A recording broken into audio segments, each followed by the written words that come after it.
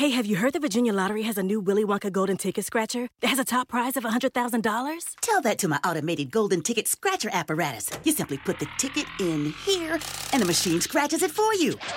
And while we wait, we can play the Willy Wonka golden ticket online game with a top prize of $1 million. Just visit VALottery.com or use the lottery app. That's one impressive scratcher apparatus. Use it whenever. What's mine is yours. But hands off the scratcher. That Willy Wonka golden ticket is all mine.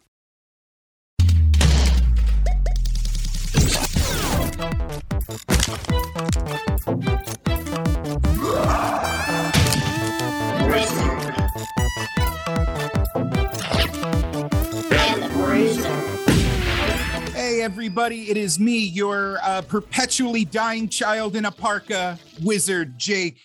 And this is it, guys, the South Park episode of Wizard and the Bruiser. And with me, as always, is my co-host, Mike Lawrence. How you doing? Nice. Was it 2011? Everything's normal. Yeah. Everything is normal. Man, we haven't done a show together since South Park was popular. South Park is weirdly still popular. It's $900 million popular. Yeah. But obviously we are in the Wild West zone. Holden McNeely is on paternity leave, taking care of his beautiful daughter, Ellen. And we wish them all the best. Good job, McNeely family. May you grow ever stronger. And I thanks to everybody who's still listening and still supporting us. Mike Lawrence. I don't know how to start this up, but I'm just going to say when we said we were going to do a South Park episode, I was like, cool. I'm going to watch some cartoons, have some fond memories of the late 90s, and that'll be that. And I've ended up having like a weird dark night of the soul because of everything that South Park represents. As a comedy man, as a fan, creator, and person who cares a lot about comedy, like what comes to mind when you think about South Park? That it is the natural successor of The Simpsons. I think that as The Simpsons started to not be as good, South Park came into its own in a completely unique way. I remember watching Comedy Central at this time. And because South Park started in the summer of '97, and they would show like trailers, and it didn't look like anything else you'd ever seen, with the cardboard and just the bright colors and all of that. And it really was eye catching. And then I remember watching the first episode, and I was like, I love this, to the point where I bought 3 shirts immediately because I was starting high school. So I was starting ninth grade, and I was in South Florida, or our school was so crowded that the freshmen had their own portable section, like that was like 2 miles away from the regular school. So we were off on our own. And it was very intimidating. And I was like, I want to impress people. So I just bought a bunch of South Park shirts, and people would just call me South Park. And one of my best friends that I would meet at that school was, he also liked South Park. He was like, oh man, that show's awesome. As a nervous 8th grader, I also was like, oh no, I'm ashamed of my personality. Better cover it with this funny cartoon person with a cool attitude. And it kind of worked until the principal was like, you cannot wear that to school anymore. You know what it is? Like one of the things, we can just talk about off the bat that South Park has that really stuck out was new voices. You hear a lot of the same voice actors do a lot of the same shows. And I'm sure you've talked about a lot of them. The Rob Paulsons and Jim Cummings and Maurice LaMarche's, all of them. Was it Trace McNeil? Trace McNeil, yeah. They're fantastic. But, you watch a lot of cartoons, you start to hear a lot of the similar voices. And then this, like the Cartman voice was unlike anything. And it was easy to imitate. So anybody could do it. Hey, goddamn, what are you talking about? Easy to imitate. Yeah. Respect my exactly. And because Homer is really hard. There's very few people that can do Homer. Mike Lawrence, it's just Walter Matthau. Just start at Walter Matthau, then let it decay in a weird fashion over the course of 40 years. I miss Jack Lemmon's warming touch. I can do Tracy Ullman Homer. Frosty chocolate milkshakes. and the warm kiss of a hand that's withered. But yeah, so that really stuck out to me. Like, yeah, the voices of it all, just the uniqueness, the shock, but the creativity too. It was all just because that was 97. Was that the year we get Arnim Tanzarian? I think it is. That's that's season 9. Season 9 was 1997. Yes, it is. So which also gave us City of New York versus Homer Simpson, which was the season 8 holdover. So, oh no! But no, season 9. I remember this time so vividly, getting that Arnim Tanzarian episode, and that was the first time. And I know other Simpson fans have said this, but when you really question people point to it, like this show ain't no good no more. Yeah. For me, I was willing to tolerate Armin Tamzarian. Which is when it was revealed that Principal Skinner was a fake Principal Skinner and there was a real Principal Skinner, and then they ran him out of town and agreed never to talk about it ever again. When the horse episode ended with like magic jockeys and then Galactica. Just a shrug, that was when I was like, oh, whoops, my favorite thing's broken forever. One of the moments for me too was like a few years later when they went to Florida, and the whole thing is like, when the Simpsons finally come to your place and they're going to skewer it the way that they have other places, and was just lame. It was like just Kid Rock and an alligator. I'm like, that kind of is us, but it's not funny. But so the Simpsons were showing its age, and here comes something entirely new, something fresh, and kind of a mirror of the Simpsons. It was that like T-shirt Spencer Giftsified, like, already it was popular and had energy behind it before it was even, before even the first couple of episodes. 100%. And to the wrestling fans out there was a group in the WWF called the Oddities. And the guy who used to play Earthquake, John Tenta, was a character named Golga. And he was like this insane dude who had like this like bag on his head. And he came out with a Cartman plushie. He always have this Cartman plushie because it was just, this is popular. It's the 90s. Yeah. The thing that's kind of interesting about South Park is that whereas it's compared to The Simpsons as, this long running thing that's been going on for decades, The Simpsons has gone through zombie phases, has had, within the first couple of, the first season was completely different from the second season, which was completely different from the third season. Whereas South Park has been pretty much the sole id of these two Colorado Gen Xers the entire time.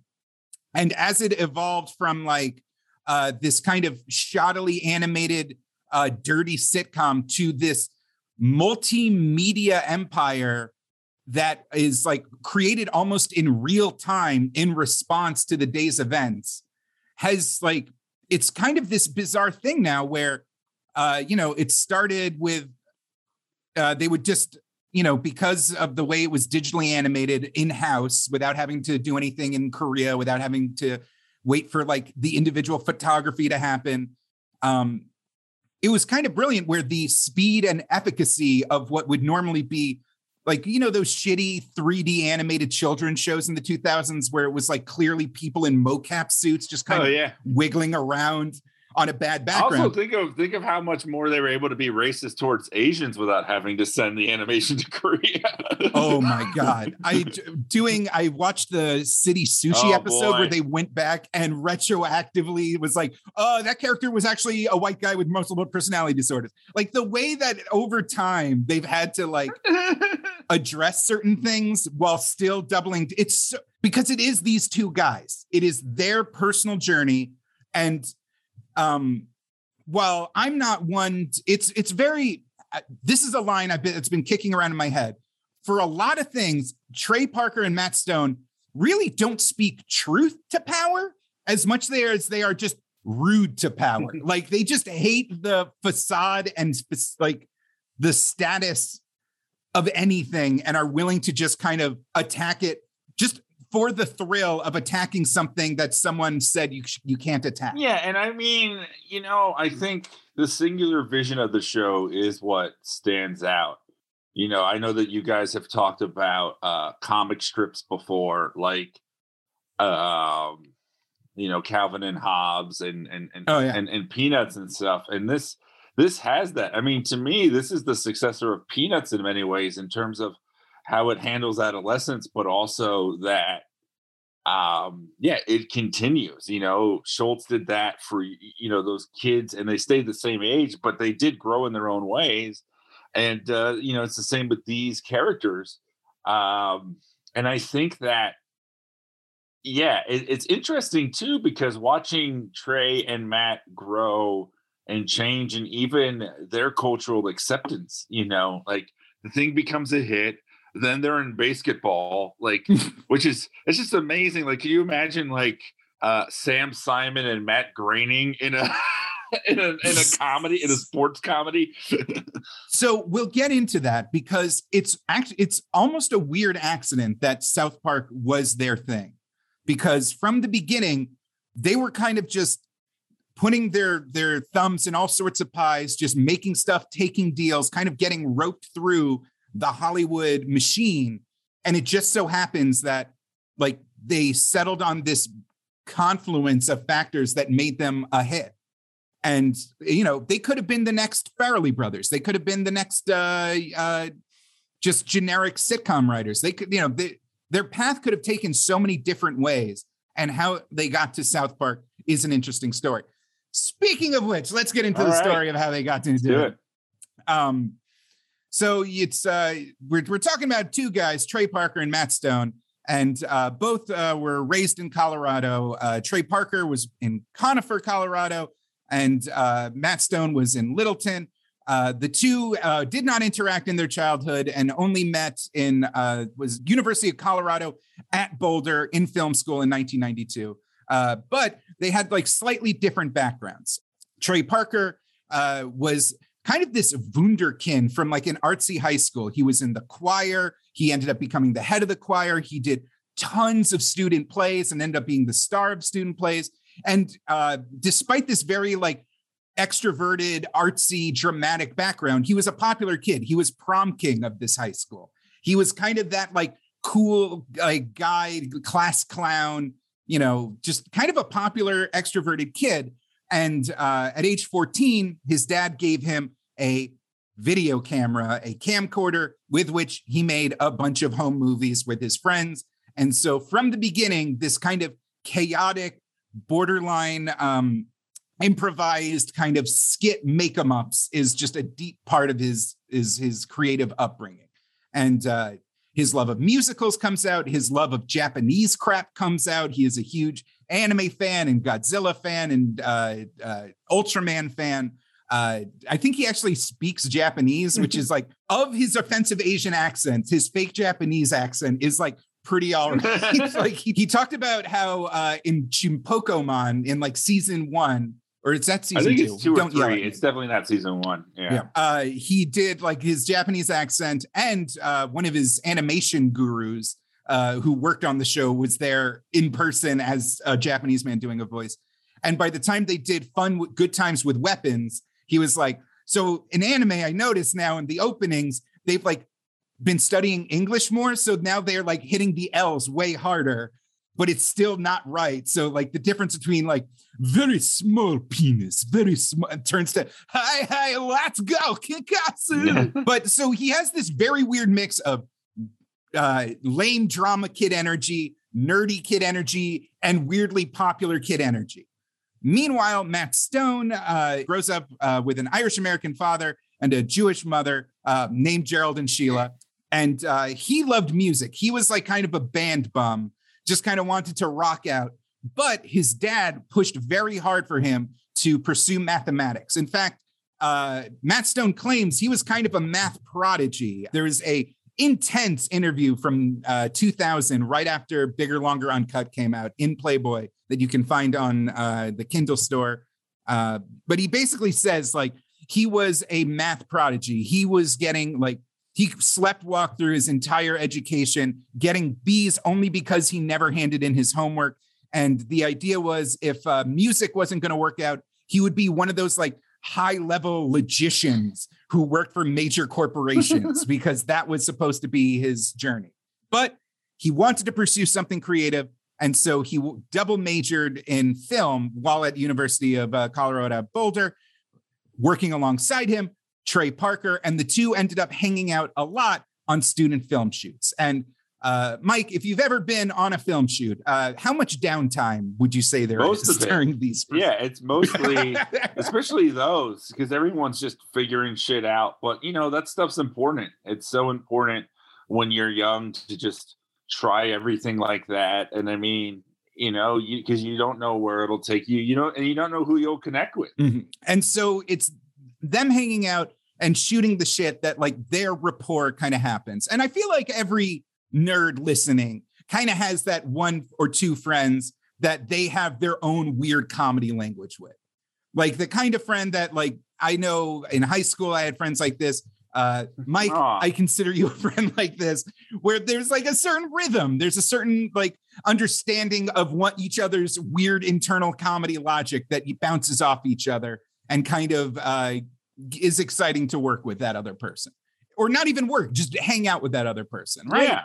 I remember, you know, I'll always say this, but, you know, when I got married, I'll say this to the audience, I had a Green Lantern wedding ring, and we did the oath at the end, and Jake was at my wedding, and Jake was the first person to talk to me right after the ceremony.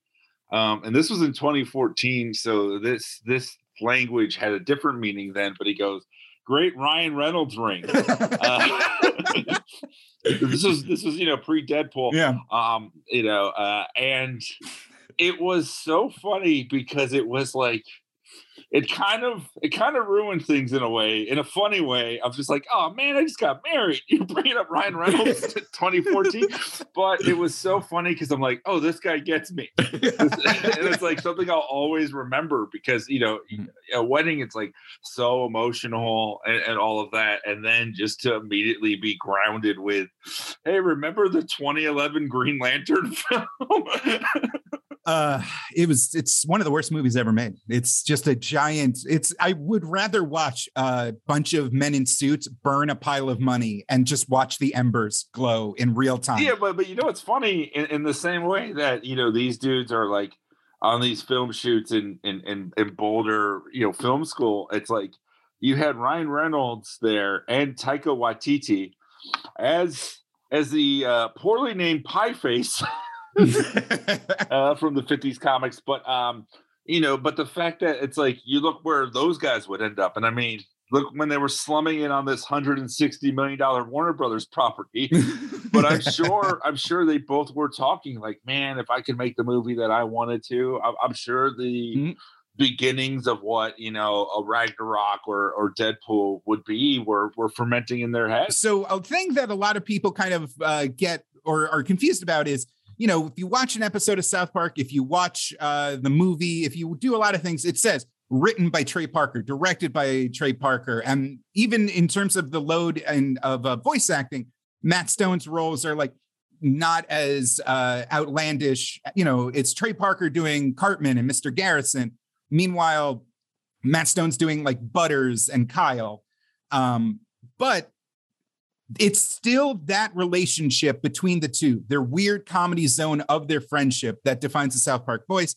Trey Parker said, I would not and could not do South Park without Matt. I still can't put my finger on it, but it intrigues me. I'm different around Matt than I am with my other friends. We laugh at different stuff than we do with our other friends. And when and what we laugh about together, that's what South Park is. And I think it's also, you know, it's interesting you brought up Butters because, you know, yeah, originally, you know, he's doing Kenny, he's doing Kyle, you know, Matt. But then I feel like when he gets Butters is his Cartman.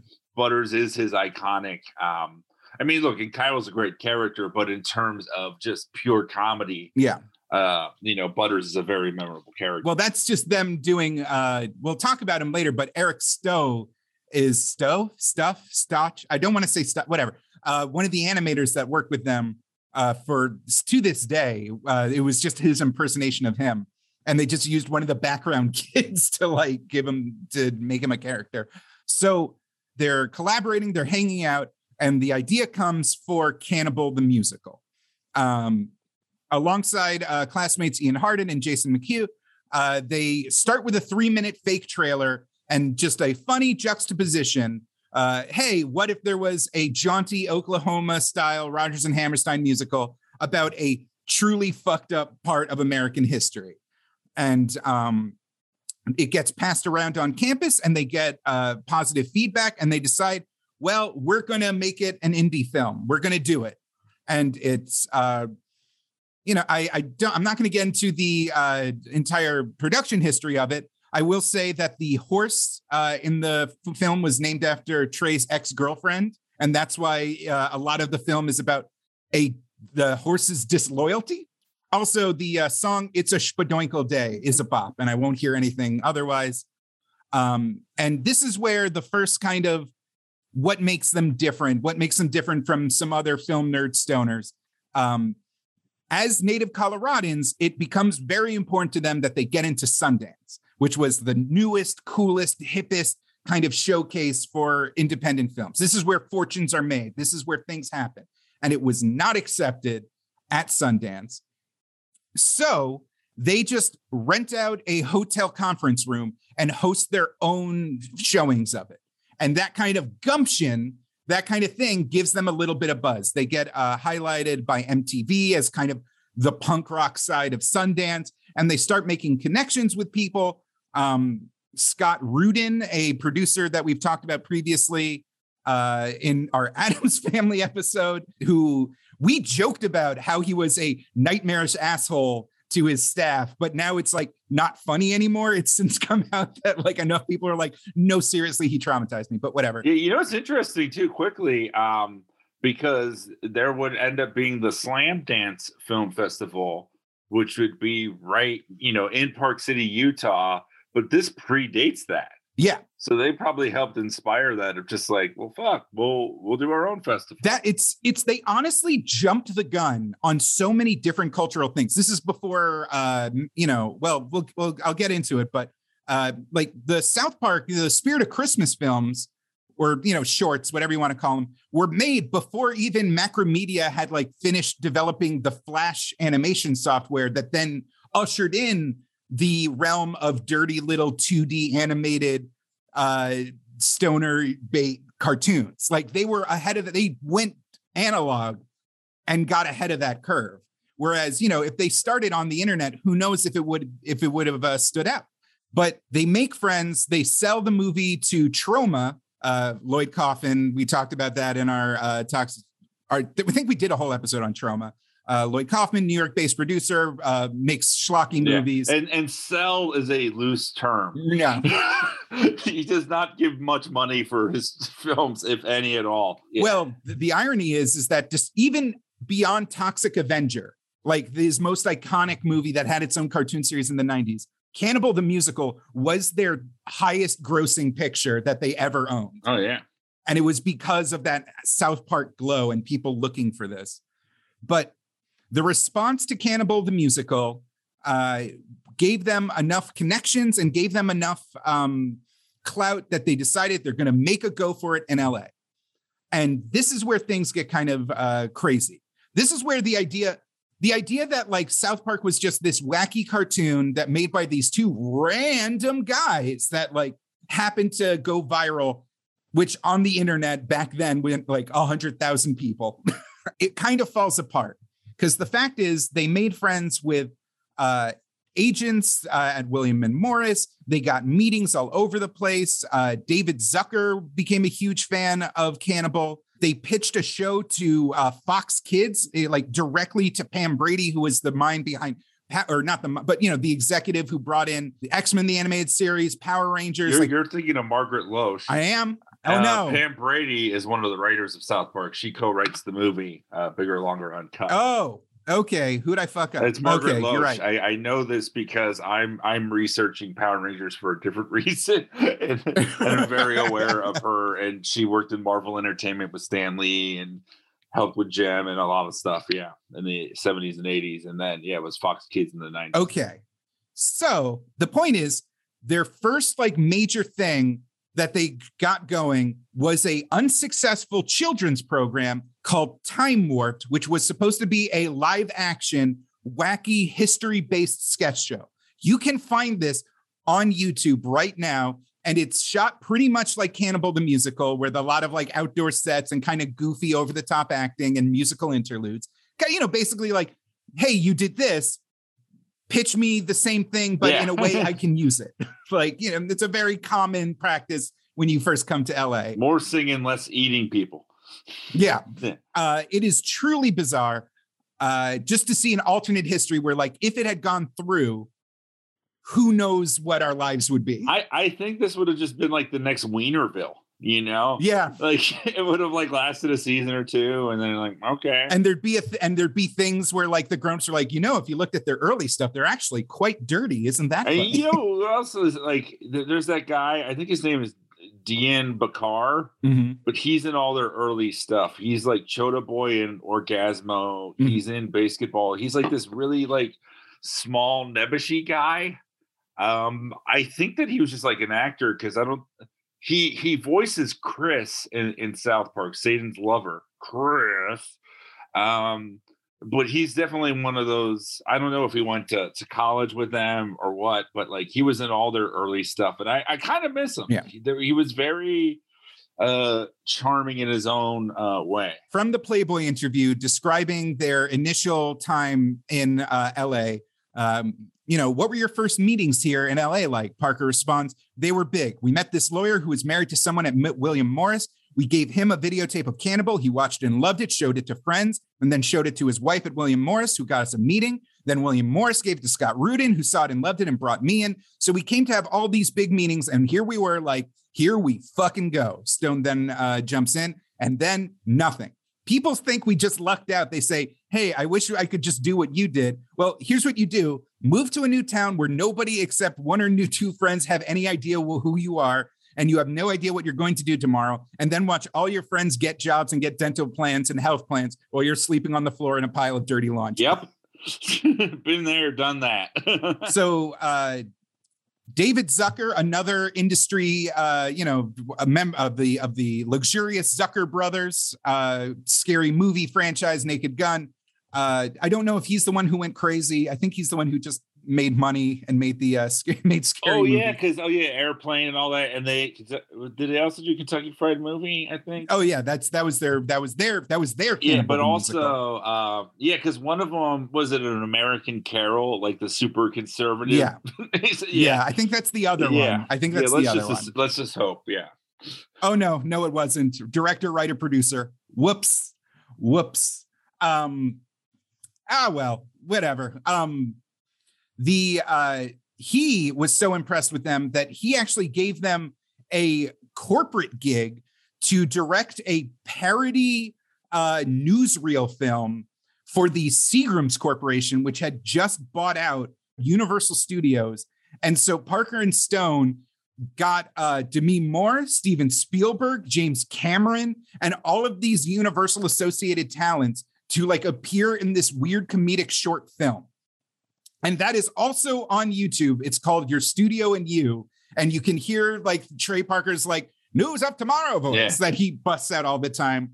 Again, long before South Park was even a glimmer in anyone's eye.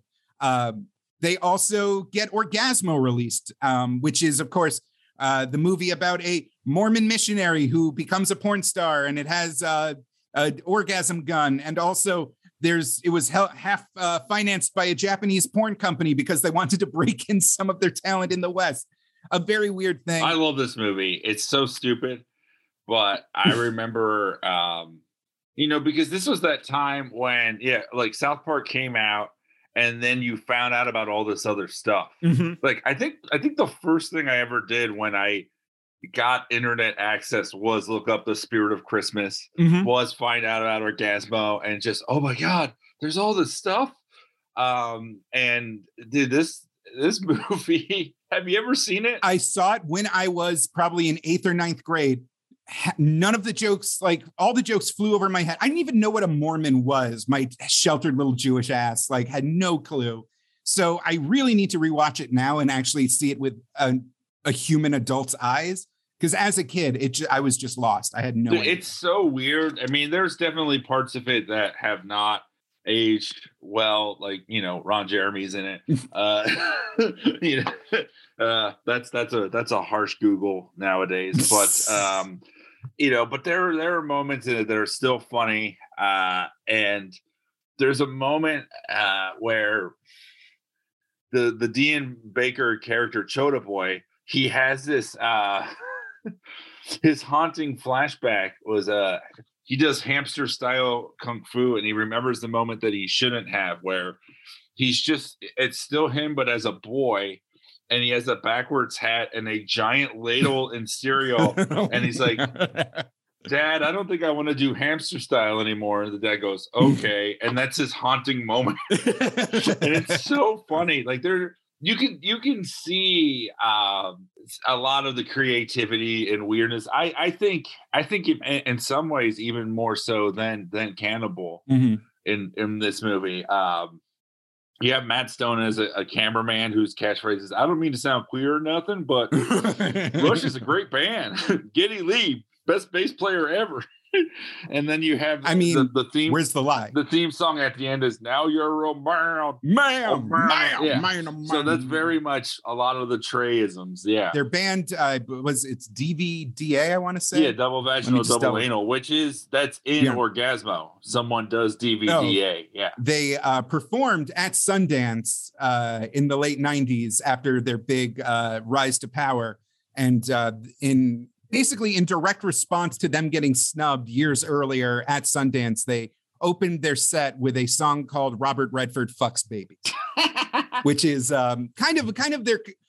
So much of South Park's like edgy stuff, like fight pics are like, you think there's like some greater thing going on when really it is pretty much their personal beefs. They're like, it's almost like a shock jock kind of thing where like the best thing that can happen is if the person they're making fun of swings back. Well, and you know what doesn't get said enough is that it's like, you know, they take a shot at a guy like that who's a powerful big guy, and you know, you're thinking like there are a lot of times when, you know, you're starting out and people are like, I mean, you don't want to make fun of anyone, you don't know who you're going to end up working with, but the reality is also, you know, there's a lot of people who are like, hey, Robert Redford's a friend of mine, but then there are as many people are like, yeah, he does fuck babies. Fuck that guy.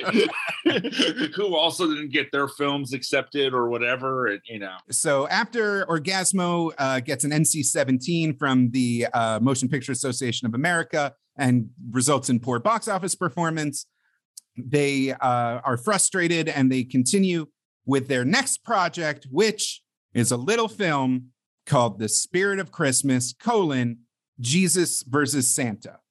Rewind, Trey Parker, as part of his education, took a animation 101 class.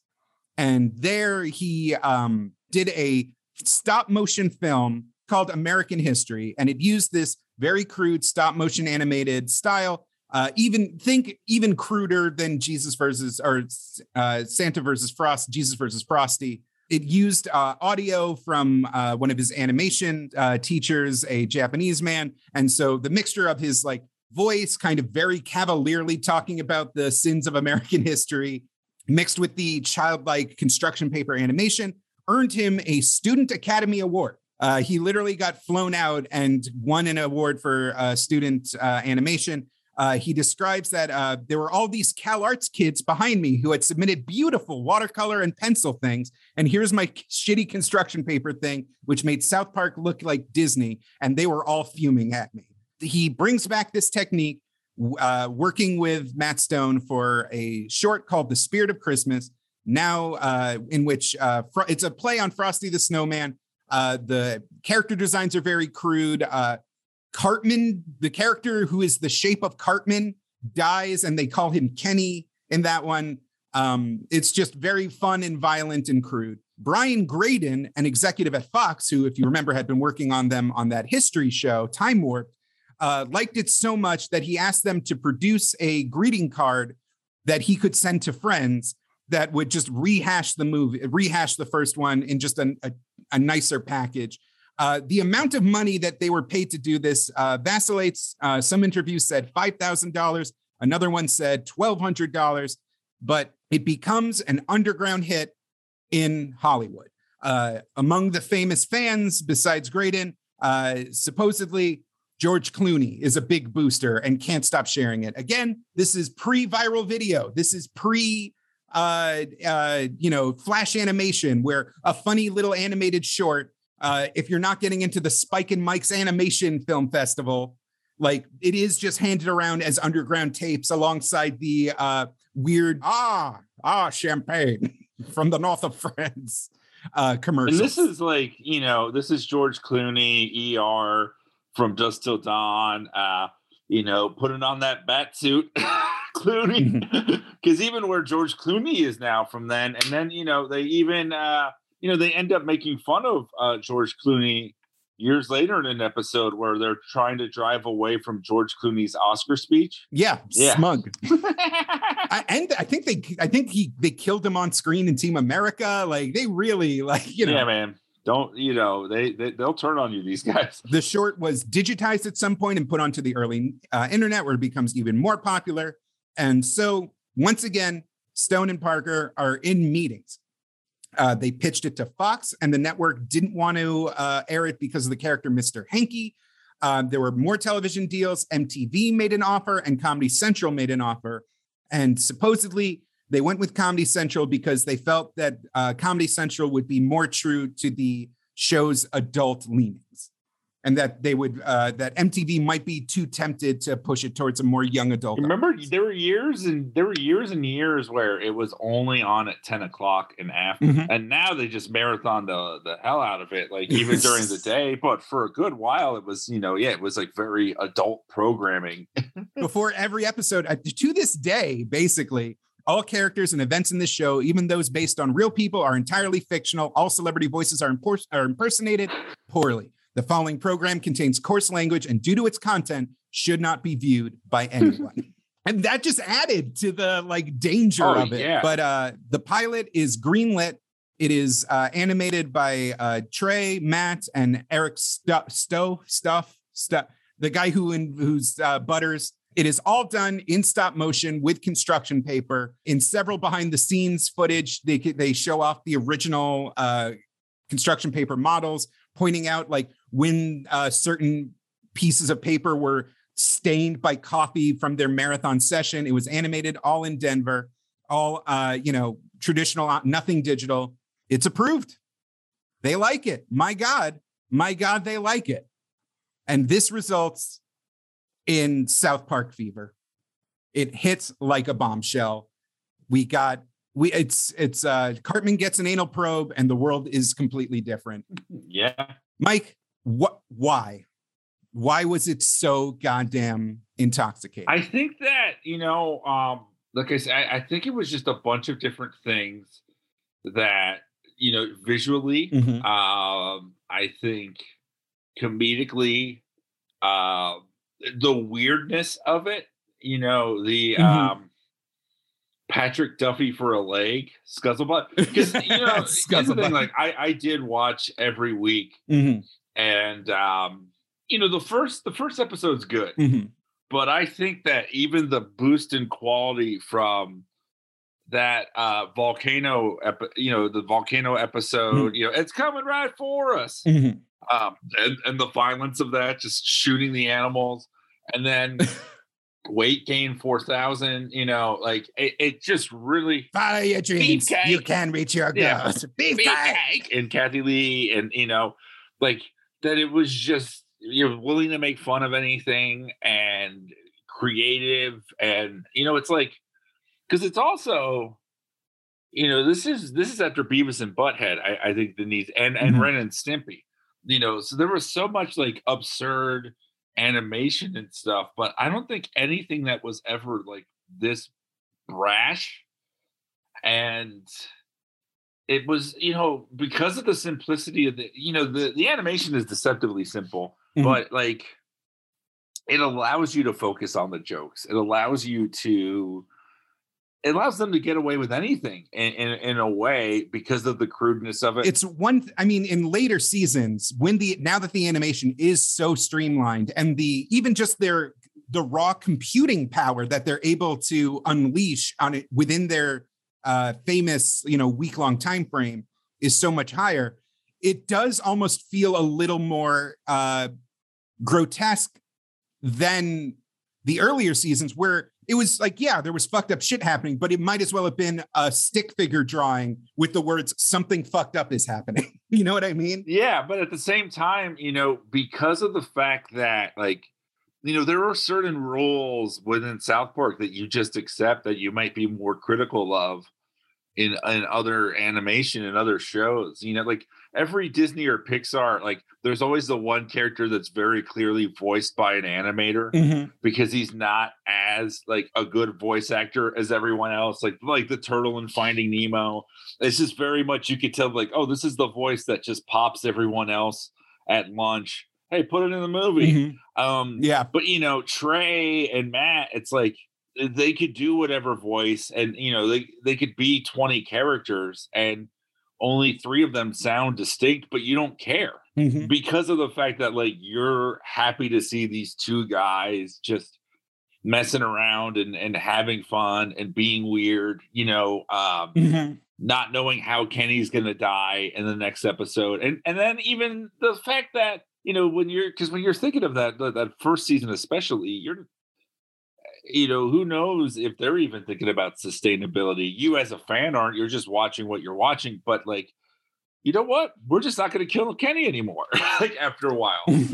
But those, I remember, the Mr. Hanky episode, the Christmas episode, it was a Christmas episode, so he doesn't die. Yep. And that was like a big thing because that was only like 7, 8 episodes in, maybe 9 episodes in. And you're like 9 episodes in, they're already like getting meta with it, which is very interesting. And I remember I was, furious about the Terrence and Phillip, the April Fool's Day. Okay. Like, now I because like I said, I loved South Park. I stopped watching for a while. I felt personally hurt because I was 15, so everything personally hurt me.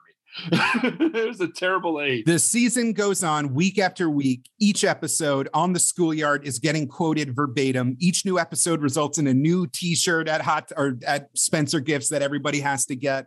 We have celebrity guests like George Clooney as Stan's gay dog.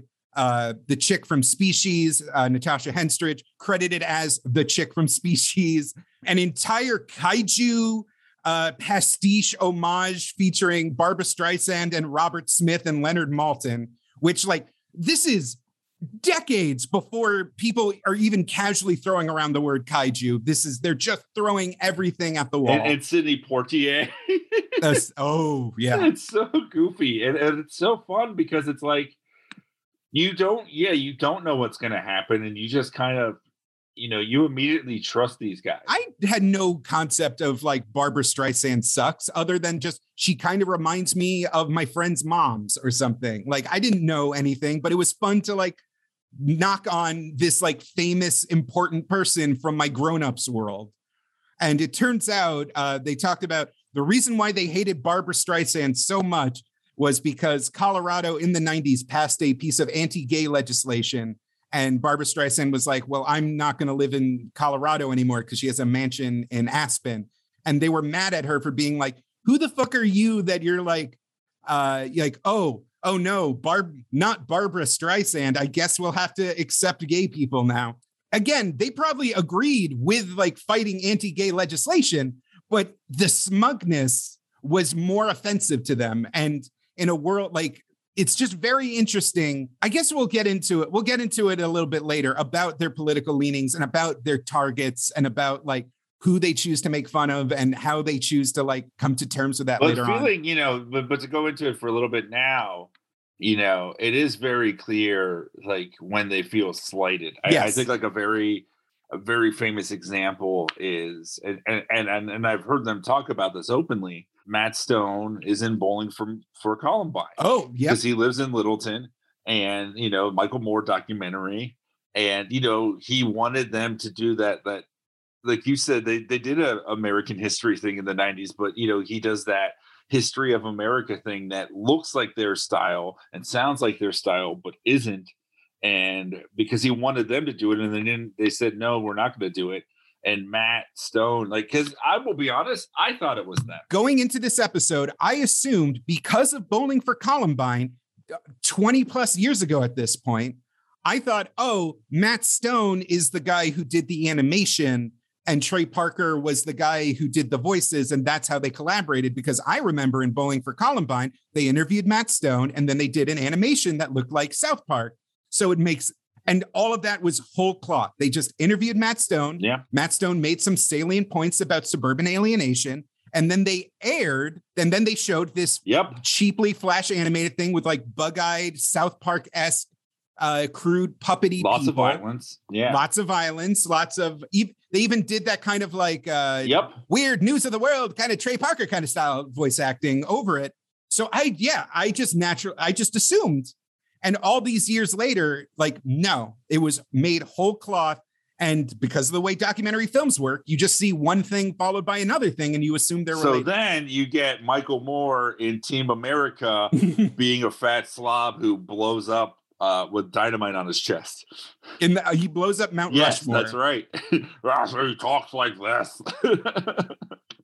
Which, I mean, so, God. But even then, it's interesting. So, like, as a kid or as a teenager, especially in the 2000s, I was political, George W. Bush is a Nazi. I was like anti-war. I was I watched I think everybody around our age watched in real time as the war and terror kind of took over the narrative of our country. And like, here was the guys from South Park being like, okay, I know what you're thinking. Oh, this is going to be an unprecedented waste of human life and a human rights violation and a massive fraud committed for the sake of oil. But have you heard my hilarious pussies, dicks, assholes analogy? And I'm like, okay, that's kind of true, but the war in Iraq is still bullshit. And Michael Moore and Sean Penn and all these annoying people are right. Like, it's so frustrating. But at the very least, they're not coming from the same annoying angle as like whatever like passes for like mainline conservative comedy, where like it's very rare where someone just walks in doing a gay voice and it's like, gender, I love lattes. Like, it's never that bad. They are always coming from a vaguely original. The thing is, like, Team America is one of my favorite movies ever. I lost my voice the next day because I laughed so hard. It's the funniest thing. There is diminishing returns. It is an 85-minute movie that at about 70 minutes in, you're like, I've seen it all, but it's still, there are some incredible moments in that movie. And the, Pussy's Dick's Asshole speech is so prescient in many ways because, I mean, and talking about the politics of it all, it's like, all right, so these guys are dicks and these guys are assholes and these, like, do you like anyone? Yeah. And I mean, and that really is the true opinion of South Park. No, they all kind of suck. Like, right. There is a nihilistic attitude to all of it. And I swear I'll get off my fucking high horse. Whoa there, Gibraltar. Whoa there. I swear I'll get off you in a second. But like, everybody sucks is still means nothing changes. Yeah. It means that like their one taboo, the one thing they will never do is give a prescriptive answer, which serves its own purpose. And like, for maybe, I think it's the shift from like Gen X perspective to millennial to Gen Z that like, even when famously in season 22, I think they actually apologized to Al Gore for like making fun of him for being a global warming alarmist. They're like, okay, you were right. It's real. It's a thing. They still like didn't say, and now let's do a carbon tax or now let's do a Green New Deal. And that like, no, because that was still a bridge too far. They still have to be like, well, it's just people just suck. Like they just ended on a, well, everybody sucks. But those still, what is amazing though, but they still have like brilliant satire where they hit things on the head. Mm-hmm. Better than anyone else. Like, I mean, the member berries thing is such a fantastic dissection of, in that first episode where they're like, remember Jawas, remember Lando, and then they just go, remember feeling safe, remember Reagan, and it's like, I don't think that there was a better attack on Trump than that. I mean, you had the, Garrison as Trump later on, but I thought that was their best like salvo, if you ask me, because it really did hit everything, that it's all based on this garbage nostalgia. The Trump years were a very chaotic time for them because it kind of represented the first time where the news went faster than even South Park could cover it, which was a very scary thing, a very new, interesting thing. Because they had mastered this week-long crunch cycle during production, and they were like, oh, Trump's in the news. That's kind of funny. Let's just have Mr. Garrison in there, and then next week we can forget about it because he's not going to go anywhere. And then they're kind of stuck in this thing.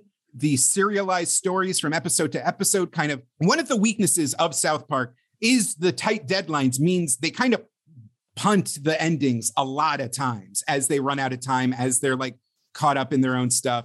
So many episodes, like if you watch an episode and you're like, what? That's how they ended it?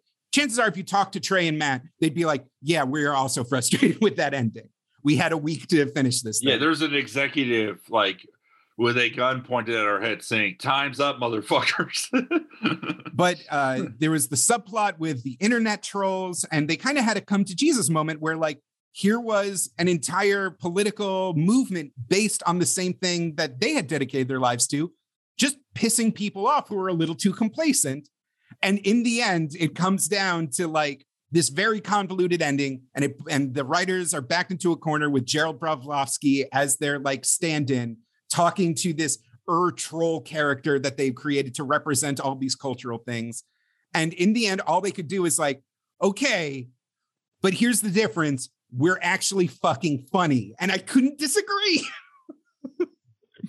Where like, it's honest to God true that even when I disagree with their politics, it's at least in interesting ways. That being said, if you are Asian, Muslim, trans, any number, someone who likes Paris Hilton or Britney Spears, any number of their targets who, they came after and like unapologetically just kind of were like, this person, this viewpoint, this identity is illegitimate. If for the rest of your life, you're like, fuck those guys, I can't argue with you. I can't be like the same way. If someone pisses them off, they'll strike back. You're allowed to be like, yeah, no, they said this about something very dear to me. I don't respect them. And like, there's no amount of like, oh, but the joke delivery, the meta layer, I can't argue them out of it.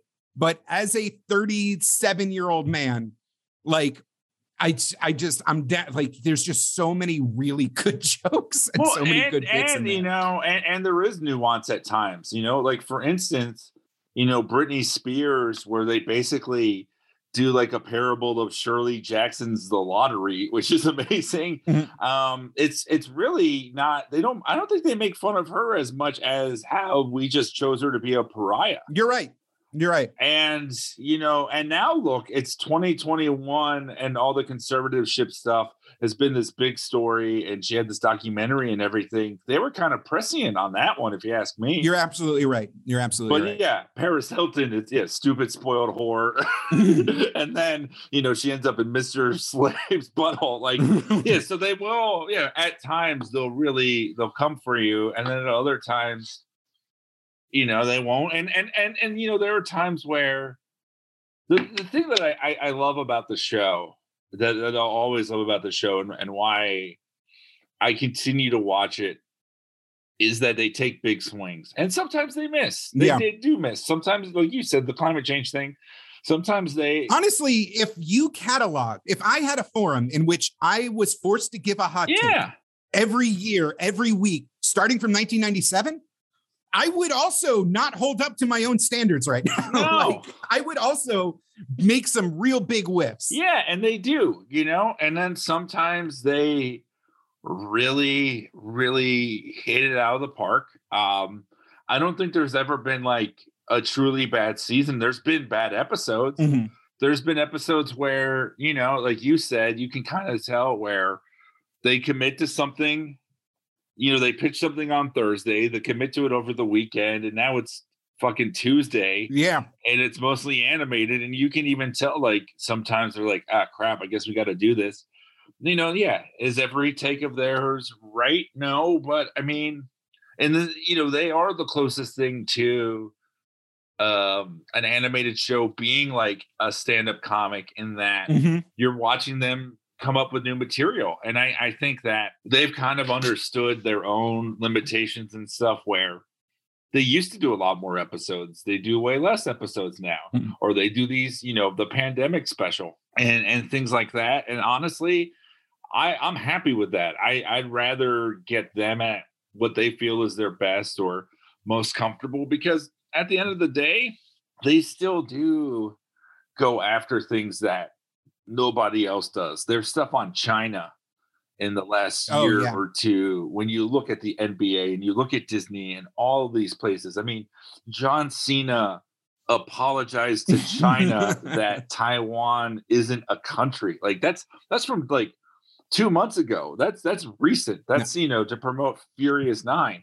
So for them to be on the pulse of that, and it's interesting. Yeah, the celebrities. I heard a very funny celebrity story about South Park, which was that I won't say who it is, but I was working on a show, and one of the writers told me that they were good friends with a celebrity, and this celebrity loved South Park, and they would have South Park viewing parties. And there was an episode where they were the main target, and they got eviscerated. Like, it was one of the meanest depictions. If you want to, try to figure it out. I just don't want to betray the person who told me this is confidence, but it's and there were no more South Park viewing parties after that. and they were laughing every week at everyone else taking their hits, and then it was like, oh fuck. The way they went after Kanye, and they went after Mencia on Mencia's own network. Yeah, it's their privileged position, and I'm not using that in the loaded term. It's the fact that they've survived so many slings and arrows, and that controversy is now their brand and what's expected of them, and built into the concept of South Park, that lets them kind of do things that nobody else is allowed to do, or at least, at the very least, no one is allowed to do while still staying in the mainstream. And, they've done things that have pissed off Comedy Central. Obviously the Muhammad stuff, but like on a business level, for years you could, they had South Park Studios, and you could watch the episodes the next day. And, Comedy Central has deals with Hulu and all these distribution platforms and stuff. They're like, what the fuck are you doing? giving the show we pay for to people. Well, it was, that streaming agreement, this was like, they got that deal going during the Kazaa years. It was way before Hulu, way before even Netflix was, Netflix was still slinging discs in the mail at that point. And so Comedy Central, eager to keep these guys on board and keep them happy, was like, they were noticing, hey, our episodes are just getting massively pirated on Kazaa and LimeWire. If we just stream it ourselves and sell ad space, we'll make money. Hey, Comedy Central, oh, I don't know, we've been doing this an awful long time. Maybe we could do a whittle deal and we'll stay as your tentpole franchise. And Comedy Central was like, yeah. Have a massive cut of streaming revenue. Sure. Whatever you guys want. How bad could it be? How bad could streaming be? Cut to, they get to make these crazy deals. As of the time of recording, they signed a $900 million deal with Viacom, CBS / Paramount / everything to keep making content. And they are going to keep a huge ton of that, even though technically South Park is owned by Comedy Central. It is this insane sweetheart deal that came right before the rest of show business truly understood the power of internet distribution. And think of like all the celebrities that like they've shat on, all the people they've shat on, and those people then like trying to get Book of Mormon tickets. Yes. Because, okay. Book of Mormon just sticks out to me in terms of that mainstream acceptance of, Tony winning. And the truth is, like, Book of Mormon, I think, is one of their tamer things. But for Broadway, it is so outrageous. Well, I really want to rewatch it now because I feel like so much of the humor is based on the weird tension of Lion King being so popular and like the reality of Lion King selling out in multiple cities, in multiple theater districts, while like the reality of what was going on in Africa at the time. Like it's weird because like the targets are a little bit dated now. You know, Book of Mormon's like a decade old at this point, more. But God, this was a fun, gigantic divergence. But just under the pretext that this is still a chronological history. I'm sorry. Let's just shotgun the 2000s for the late 90s, 2000s. They assumed that they were a flash in the pan. So they took the acting job on BASEketball. Literally, like they were like, who knows, you know, we just got offered a movie. We just got offered to star in a fucking Zucker movie. Let's do it. They don't have writing credit on it. They are just there as head actors. I remember it fondly. You know, I still hold a candle for the Naked Gun movies. I still like that kind of very dumb, zany comedy. Yasmine Bleeth is a vision. All glory to Yasmine Bleeth. But they will not talk about their experiences on that movie very much. It was kind of just an embarrassing, wacky thing they did because they had the opportunity to do. It's funny because there's that scene. It's the most Trey Parker moment where he's driving in the car and he's like, "And your girlfriend left you, and you're really sad." And it's like he clearly had something to do with that part, and it's like by far the funniest part of the movie. I mean, it's definitely funnier when he just breaks into the Cartman voice for no reason during one of the and that was in all of the trailers. Yeah, of course. Yeah. Why else would you go to this movie about the South Park guys? During this time, they are working on a lot of different things. They're taking all sorts of deals. They accepted a Dumb and Dumber script reboot thing. And so, according to them, seasons 2 and 3 is a little bit out of their hands. There's more writers kind of listed on staff, and they thought maybe they're just going to do the Simpsons thing. Maybe they're just going to kind of fade away and move on to other things while the show goes on without them. And then Paramount gives them a movie deal for bigger, longer, uncut. And it is an insane kind of meeting of old show business and these two young guys with their weird thing. They open up a second studio to work on the movie, and the entire time they are bumping up against the Motion Picture Association, who keeps giving it an NC-17 rating. They're resenting that to the point where they change the movie to be mostly about that. They're butting heads with Paramount's marketing team. According to legend, they were presented with a trailer for the South Park movie produced by Paramount's marketing, and it was something out of like, "Get ready for the laughiest movie of the summer. These four boys are gonna be in a wacky adventure." According to one interview, Matt Stone literally took the tape, walked to his car, put it in his trunk, and drove away with the master copy of the trailer. In another interview, they said that it was a music video that they had made with cut down versions of the songs with all the profanity taken out, which means there's no jokes in the entire music video. It's just weird chunks of expositional text kind of cut together for no apparent purpose. And that's what they broke into. They sent aggressive memos to the executive boards at Paramount. One said formula for success, and it just said cooperation equals you doing fucking nothing and leaving us alone equals success. Like, to the point where, and I thought this was hilarious, in the Playboy interview, they asked, "Did the movie's success make things better with Paramount?" Stone replies, "No, they don't like us." Parker says, it doesn't matter. If we had sucked their balls, it would have been the same thing. Playboy is like, "Doesn't Paramount still have the film rights to any future South Park movies?" To which Trey Parker responds, "They do, but now it's a two-way street. In their eyes, a movie couldn't make enough money to be worth it to them to work with us again. And in our eyes, they could not pay us enough to work with them again." Turns out the answer to that question was they can, and it's $900 million. And frankly, I don't blame them.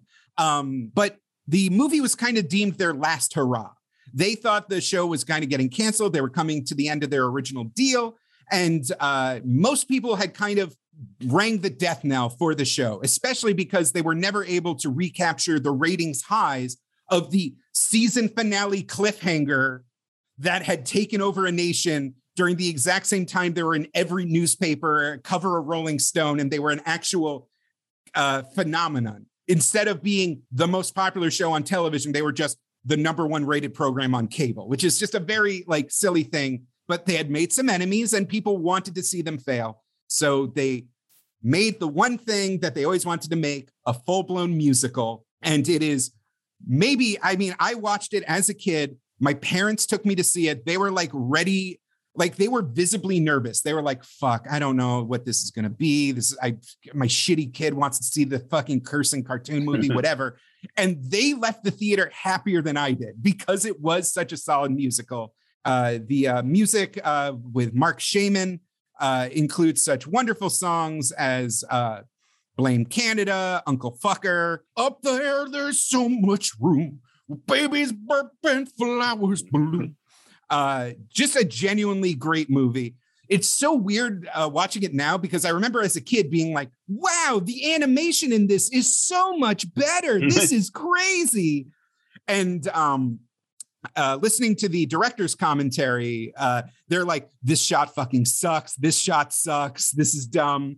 And according to them, you can tell how much their animation prowess evolves from shot to shot, from season to season, from the crowd sizes. In season 1, a crowd of people is like 6 little generic adults going bah, bah, bah, bah, bah, up and down. And by the later seasons, they can have thousands of characters on screen actively like engaging in combat with each other. Oh, yeah. And they have fun with it. And I mean, they did that great episode about the remake of Cartman Gets an Anal Probe, and now we can have dewbacks in the background and everything. But the movie gives them not only commercial success, but critical success. Famously, Matt and Trey are invited to the Oscars. Trey Parker was listed as the songwriter on Blame Canada. Matt accompanied him on his date. They famously appeared in dresses in the style of Jennifer Lopez and I think Winona Ryder. And they were on acid. High on acid. They were on acid. Of the experience, they often highlight, it seems like a fun idea until you realize once you're past the red carpet and you have to sit down and watch the Oscars while on acid. And then they lost to Phil Collins, and I think they end up making fun of him in like in the next season, just because like, fuck you for beating us, Phil Collins. And Robin Williams, right? Robin Williams does Blame Canada. They tried to get Anne Murray to sing it, but unfortunately, she didn't do it. And so, yeah, Robin Williams performed it, and he did a very admirable job. I will say, in terms of like, without the nostalgia, if you talk to a Gen Zer, they'll be like, the Tarzan soundtrack is one of the hardest, like insanely good chunks of music of my childhood. And without the nostalgia of like the fun sing-songy musical bits, you know, you listen to You'll Be in My Heart and like, you know, when the drums kick in, man, it's, you know, I'm not as mad at the Academy Awards as I used to be for that slight. They then get renewed. They get a newer deal. They make That's My Bush, which was, we're not getting into that. They've got a deal with Macromedia, the software company responsible for Flash, to make their own original animated show called Princess, which was a big deal as a nerd that was really into Shockwave animations at the time. It made it 2 episodes because there was a lot of dog fucking in that one. Oh, I remember that show. Yeah, Jesus Christ. There was a lot of horror. There was suicide. They like tried to make the most unpleasant thing possible. And it was, they did it. It's like, you know, that's just free money for them. They made Team America, which honestly could be worth its own episode. But it basically revolves around, hey, wouldn't it be funny if we used puppets to do this comedy movie? And then they learned, actually, no, it would be a horrifying waste of time, energy, and manpower to the point of contemplating suicide. But originally what it was going to be was they were going to do The Day After Tomorrow, but just with puppets, which would have been incredible. And then obviously rights and all of that. I don't think a studio is going to be like, yeah, just make our movie, but with puppets. Mm-hmm. So they're like, I guess we got to write our own thing. And yeah, the puppets were a pain in the ass, but it's so fucking funny. I mean, it is dated in many ways, but there are still, anytime I see a movie and they show a location, I always think in my head, you know, 6,700 miles from America.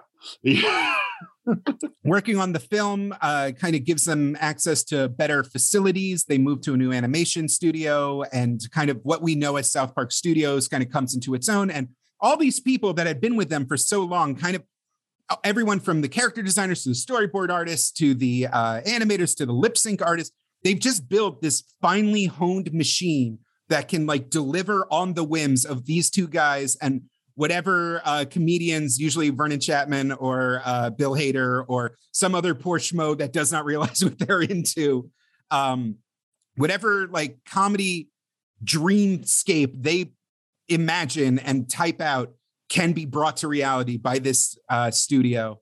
I remember Good Times with Weapons, where they did that like 90s anime style. You know, they just kind of launched it, you know, they wrote it, and then it was up to this team to kind of make it happen.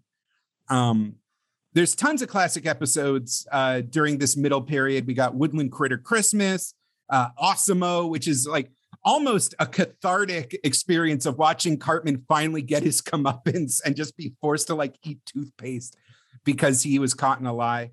More and more, Randy gets his own focused episodes. The Losing Edge in season 9 is a very important one. Oh, I'm sorry. I thought this was America.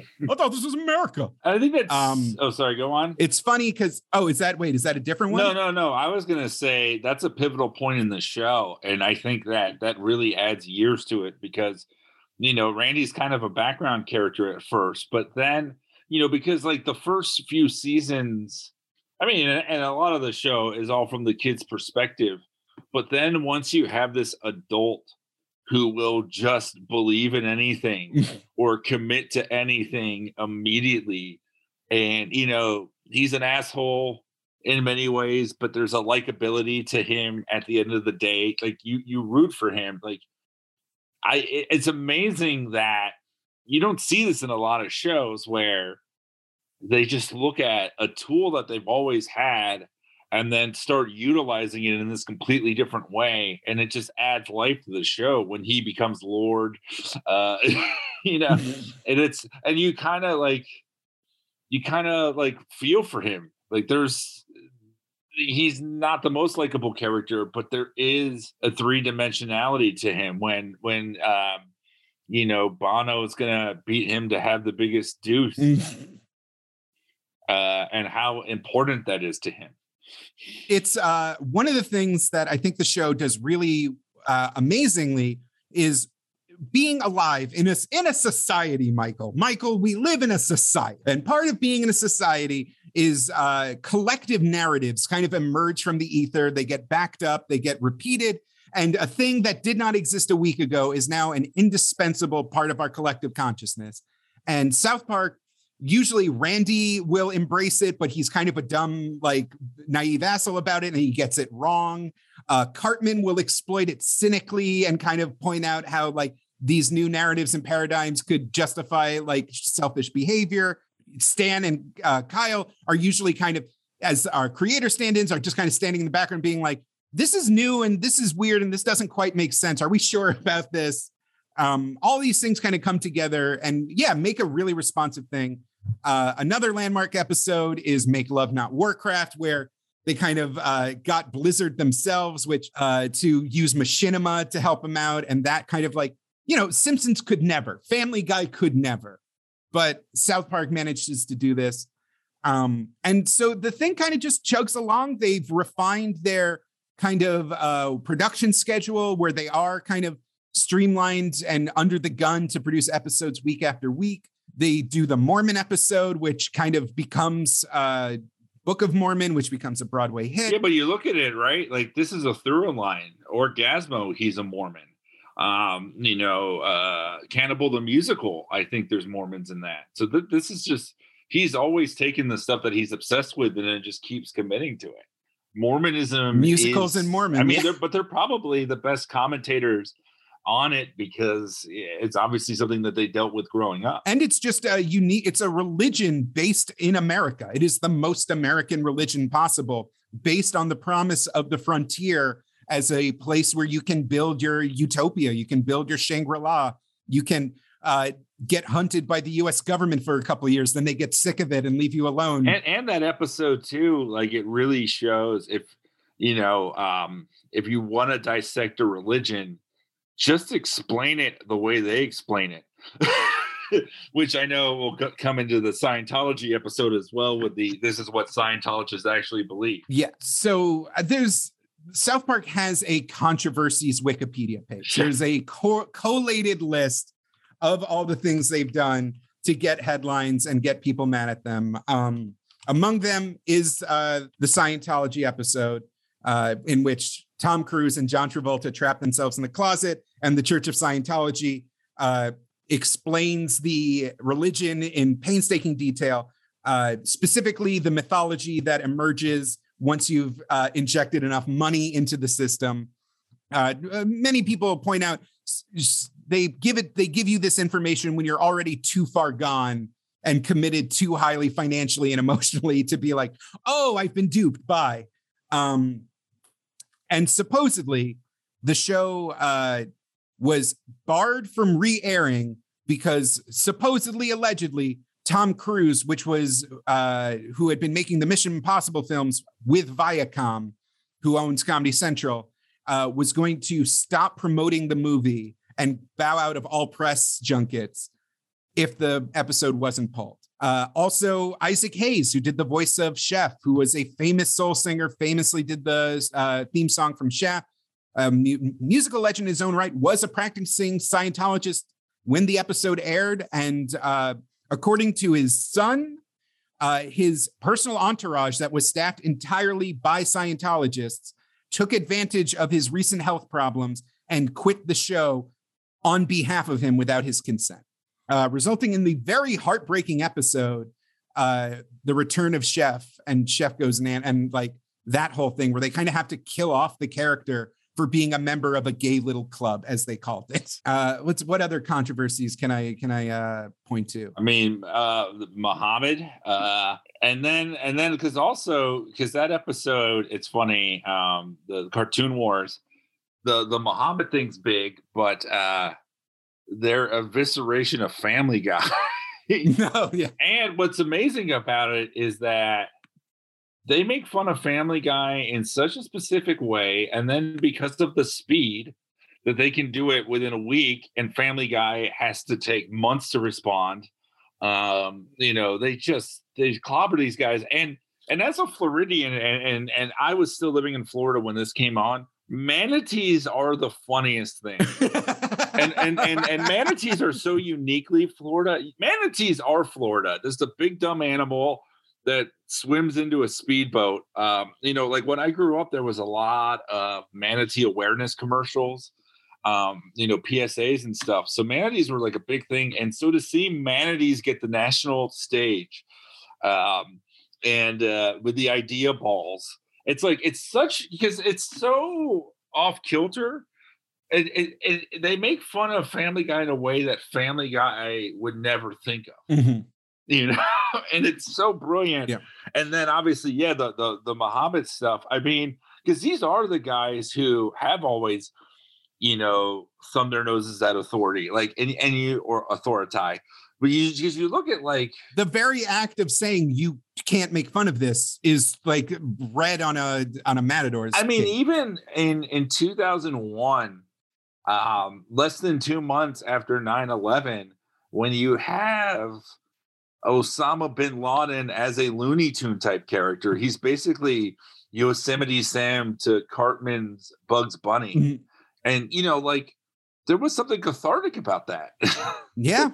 I mean, you're talking about the episode Osama bin Laden has farty pants, and the episode starts with the 4 boys at the bus stop, like they traditionally were, all in gas masks and just being like, remember when things were normal? Yeah. And Cartman just goes, no. And this was, almost. When was the area? It was November. I think it was November 1st. I want to say it was early November. Yeah, that's insane turnaround time. It's like The Onion coming out with their issue the same week. It's just it was, especially for a generation that like looked to them for guidance. Like it was comforting to know that South Park was there with us. They made bad video games because they didn't get to make the games. They made Stick of Truth with the help of Obsidian Entertainment, who made Fallout New Vegas. They were heavily involved writing 500 pages of script for Obsidian to work on. the whole thing was kind of a clusterfuck because THQ, the publisher that was supposed to be working with them, was in the middle of financial collapse at the time. Eventually, the rights went to Ubisoft, who then published a sequel called The Fractured But Whole. Then 2016 happened and everybody got very weird, and South Park kind of struggled to keep up with the times. They have since kind of come roaring back into relevancy, kind of free of the shackles of the Trump years and all of the intensity of it, with the vaccination special and the quarantine special, which were kind of a return to form, kind of longer form storytelling, more in tune with the original South Park movie than the kind of start and sputterness of the serialized thing. They brought in characters like PC Principal, who, again, it's like, if they're going to make fun of PC culture and make fun of all that, it's not some like blue-haired like college kid being like, yeah, you can't make fun of that. Like, they put it in the guise of this weird bro who's like, whoa there, bro, you can't just assume people's identities based on their outward gender performativeness. Like, and like, even then, that is at least a swerve. That is at least like an original take than what is usually passes for countercultural comedy in that regard. And this is in the same episode, speaking of swerves, where Caitlyn Jenner is just running people over. Yeah. When other comedies and stuff are like, we can't make fun of her, we don't know how to, and this and that, and they're just like, boom, here you go. Yeah. And you'd think after all these years, like, oh, when are they going to get canceled? Oh, when is the shoe going to drop? It feels like the people that don't like South Park have wrote them off, and the people that do like South Park look to it as nostalgic, look to it as a unique form of timely comedy, to the point where they signed a $900 million deal to create 14 spinoff movies and new episodes for the Paramount Plus streaming service. They said that they're going to kind of focus on different characters. Like, it won't necessarily be in the same format, in the same framing that everyone associates with previous South Park things, but that it will still be the same South Park animation style and the same South Park tone. I am excited for that, even though I might have to go back on LimeWire because I don't know if I can pay for Paramount Plus on top of everything else. Maybe I'll cancel my Disney Plus subscription. Who knows? And as of recording, mere days ago, after getting shut down due to COVID-19, Trey Parker and Matt Stone formally agreed to purchase Casa Bonita, the combination Mexican restaurant / entertainment palladium, beloved by Denver youths for decades, which I think is very funny and adds to their mythology as not your traditional rich entertainer people, as these guys who are outsiders and who follow their own kind of zeitgeist and id when it comes to what it means to be multi-million-dollar creators. The guys who are sitting there in dresses on acid in the middle of a fancy Oscar ceremony. Yeah, and it's interesting because, like, I know that they're very anti-union. And like, apparently, like, what I've been told, they really do take care of their individual employees, and that's great. Like, they even pay them when they're not working, just so that they can retain them. Mm-hmm. They don't want them going to other jobs.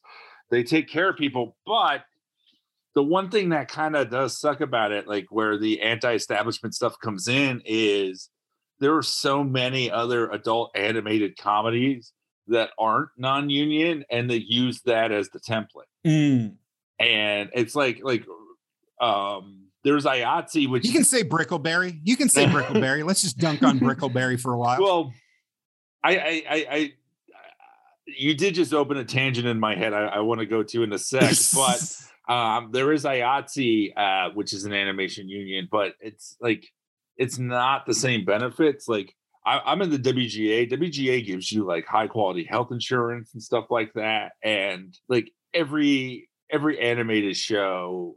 Every show on TV should be, if there are writers, if the show is being written, it should be represented by, like, I'm a union guy, so maybe that's why I believe that. And, they like to thumb their nose at the unions and stuff. So to me, that's my biggest complaint about them. I mean, the way you can watch the 6 Days to Air documentary, it's on HBO Max. You can watch it online. And the way they describe, the way they make the shows when they're in production with 100-hour weeks, with people like staying in the office overnight, with these last minute changes kind of coming in from Trey and Matt, last minute line changes, all of this thing is very similar to kind of the crunch conditions that people have been trying to like push back against over the years. It's a very, the 6 Days to Air was made by Comedy Central and presented on Comedy Central. So obviously they want to present it as like, yeah, man, rock and roll. Like that's how we do things. Punk forever, DIY. But I'm sure many people would enjoy not working till 3 a.m. on a show about a fat little boy who says racial slurs. Like I was going to say, when you mentioned Brickleberry, I feel like we have to mention the graveyard of shows on Comedy Central. Oh my God, you're right. Launched. It did not even occur to me. Remember Kid Notorious? The Robert Evans cartoon. Oh my God. Crodman Dune, which is live action. Failed South Park follow. Because South Park has always been Wednesdays at 10. It's I maybe someone could correct me, but I don't think they've ever changed their time slot. No, it's from the beginning. Yeah. But man, because you could always try to launch something with that. That's their biggest show. And boy, did they try time after time after time after time after time. We got Little Bush. We got Tech Jansen. We got Freak Show. We got Ugly Americans. We got Moonbeam City. We got, oh my God, Trip Tank. We got Insecurity. Oh, no, wait, that one. Well, whatever. We got does Drawn Together count? Yeah, I think Drawn Together lasted long enough, but it was a success. I think it did pretty well. Yeah, I wouldn't put it in the graveyard. But you're right. Yeah. There was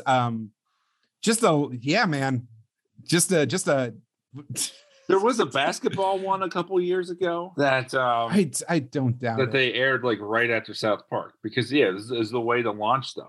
That's always been I know Chappelle was on Wednesdays. Were they on together? Because God, what an hour that would be. The Legend of Chamberlain Heights was another one. That's it. Yeah, that's the basketball. Jeff and Some Aliens. Okay. Oh my God, this is wow. Shorty's watching Shorties. Another so many animated shows, just trying so hard. Oofy doof. And then they just did they give up and were like, fuck it, we're bringing Futurama back. I think so. I think that's what happens. Get me David X. Cohen. Oh my God. Holden literally had his entire notes ready made for this episode before the baby came. I feel bad that I'm not covering a lot of his very hard research, but I think we covered a good chunk of it. I think we captured the je ne sais quoi energy of what it means to come on down to South Park and have yourself a time. Yeah, friendly faces everywhere. Homegrown folks without temptation. Primus. I mean, like, and that's still there. Like the amount of stuff, like the disclaimer, like for a show to be on this long and still, have its original creators, have a voice that it does, like, and I mean, right now, everything is content. Everything is the content wars, and the fact that these guys got $900 million. It was to make all that new stuff, but also for just the gold mine they already have. Mm-hmm. I think that we wouldn't have a lot of the kind of American comedy we do without South Park. I don't know if you get all of Adult Swim without South Park. Oh no, definitely not. No, and it's not even like the crassness or whatever. It's the auteur-driven nature of it. I think that's what's really important to remember. That it stayed these two guys. That while Simpsons has like changed and gotten bad or become a zombie Simpsons, South Park is evolving. South Park is literally two men as they've gotten older for the past 25 years. And I think it's important to say, one's a franchise and one's a platform, Yeah. And this is a platform. And I mean, even just in the sense that the Simpson movie comes out 16 years after it originally airs, and the South Park movie comes out 2 years after it airs. And, and I think the legacy of like Bigger, Longer, Uncut is it is a self-contained, like moment in time, take a trip to 1999, and the story holds up. I mean, there's stuff in it like the Saddam stuff and everything that's just so old, but like it still works. And a lot of those episodes still work. They're time capsules. They immediately take you back to these big moments. You know, their handling of Michael Jackson, of Kanye West, of the Jonas Brothers, like they were always in the zeitgeist. Like I said, the Britney Spears thing, how they were ahead of things at times. One of my favorite episodes, I've mentioned it several times, is Good Times with Weapons. And my hot take on that was it's the show at its best because it is a self-contained thing about kids being kind of weird little assholes to each other. And it's about something that Trey Parker like just loved as a kid, which is anime and Japanese shit and playing around with ninja weapons as a kid. And as I was like forming this hot take with the Sunday study group, go to patreon.com/Whisper, learn how you can join the Sunday study group. I was like, see, this is the show when it's at its purest, where it's not like weird, where they don't have to have a hot take about whatever was happening in the news. The episode ends with a Janet Jackson wardrobe malfunction joke. That's how they wrap it up. And I checked, and the episode came out 2 weeks after the Super Bowl. Yeah, and I think that, you know, some of their stuff that was hot takes at the time. Yeah, I mean, like the Goobacks episode. These people from the, you know, took our jobs. I mean, it's like, and that specific type of person just got more and more power over the years. You know, it's like, I think, you know, the true testament to South Park is when an event happens and you're like, man, I can't wait to see what South Park does with it. You know, and unfortunately, you know, now doing only like 10 episodes or these movies or whatever, they have more of a limited time. Or, you know, there are times where I remember they did like a Black Panther episode where it was like, I think it was like Cartman trying to get Token to admit he didn't like Black Panther. And it had been like 6 months after Black Panther, but it was clearly something that still bothered the guys. Yeah.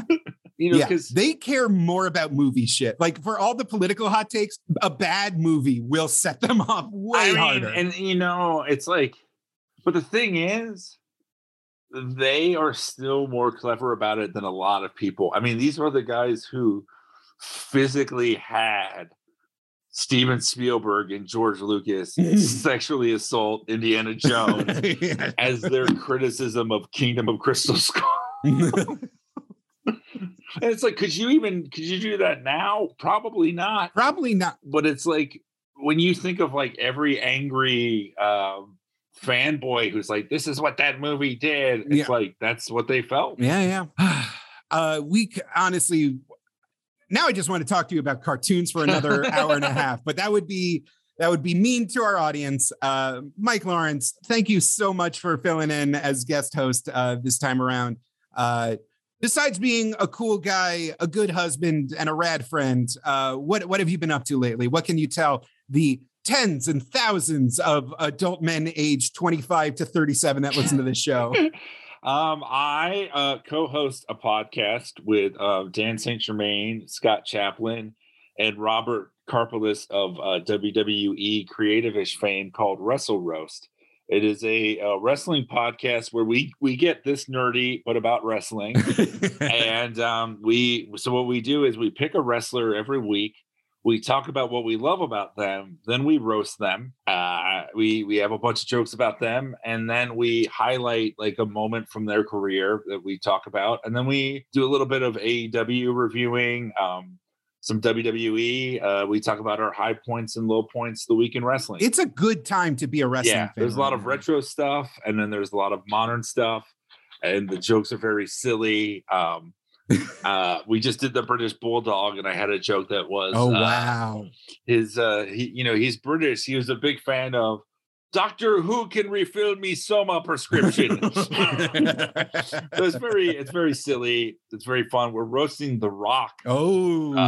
This upcoming week. So, you know, hey, don't insult our future president like that. No, I'm just going to read the Jungle Cruise script. That's Say what you will. The man makes a mean, healthy warrior lifestyle energy beverage. He's amazing, and it'll be fun. It'll be awesome. with his big old milky titty. So thanks again, Mike. As always, you can support the podcast and put food in Holden's new baby's mouth, God damn it, by going to patreon.com/WizBrew. $5 a month gets you weekly bonus episodes. If you haven't been a member before, imagine all the fun you're having listening now, but for hundreds of hours more at this point. It helps us out. And for an extra tier, you can join the Sunday study session, a weekly live stream with me and Holden. And we go into upcoming research topics. We watch movies, we play games. And a lot of times the stream will help us kind of shape the future of the episode. And it's a very fun hang. Definitely worth checking it out. And if you're a rich weirdo, attention, rich weirdos, just literally hanging out, throwing money out the window, send us some of that. That's fun. If you just got a $900 million Paramount deal. Just go ahead. Patreon will hook you up for that. I love you, rich weirdo. And I just want to say a personal congrats to Holden and Lexi. It's awesome. And yeah, donate to the Patreon. If you're wondering who this show benefits, a small child. That's who. The smallest, tiniest new life form. Until next time, always remember, keep on whizzing and never stop bruising. And hey, take us out with the weird slowed down version of the theme song that was originally recorded by Les Claypool that Comedy Central had to demand them speed up because it took up too much time on the air. Let's leave with that, with Les Claypool's weird, slow version of the South Park themes. Les Claypool, more like more Claypool. God damn it. This is why you're the king. Lightning in a bottle. Humble folks without temptation. I'm going out south, but gonna leave my woes behind. This show is made possible by listeners like you. Thanks to our ad sponsors, you can support our shows by supporting them. For more shows like the one you just listened to, go to lastpodcastnetwork.com.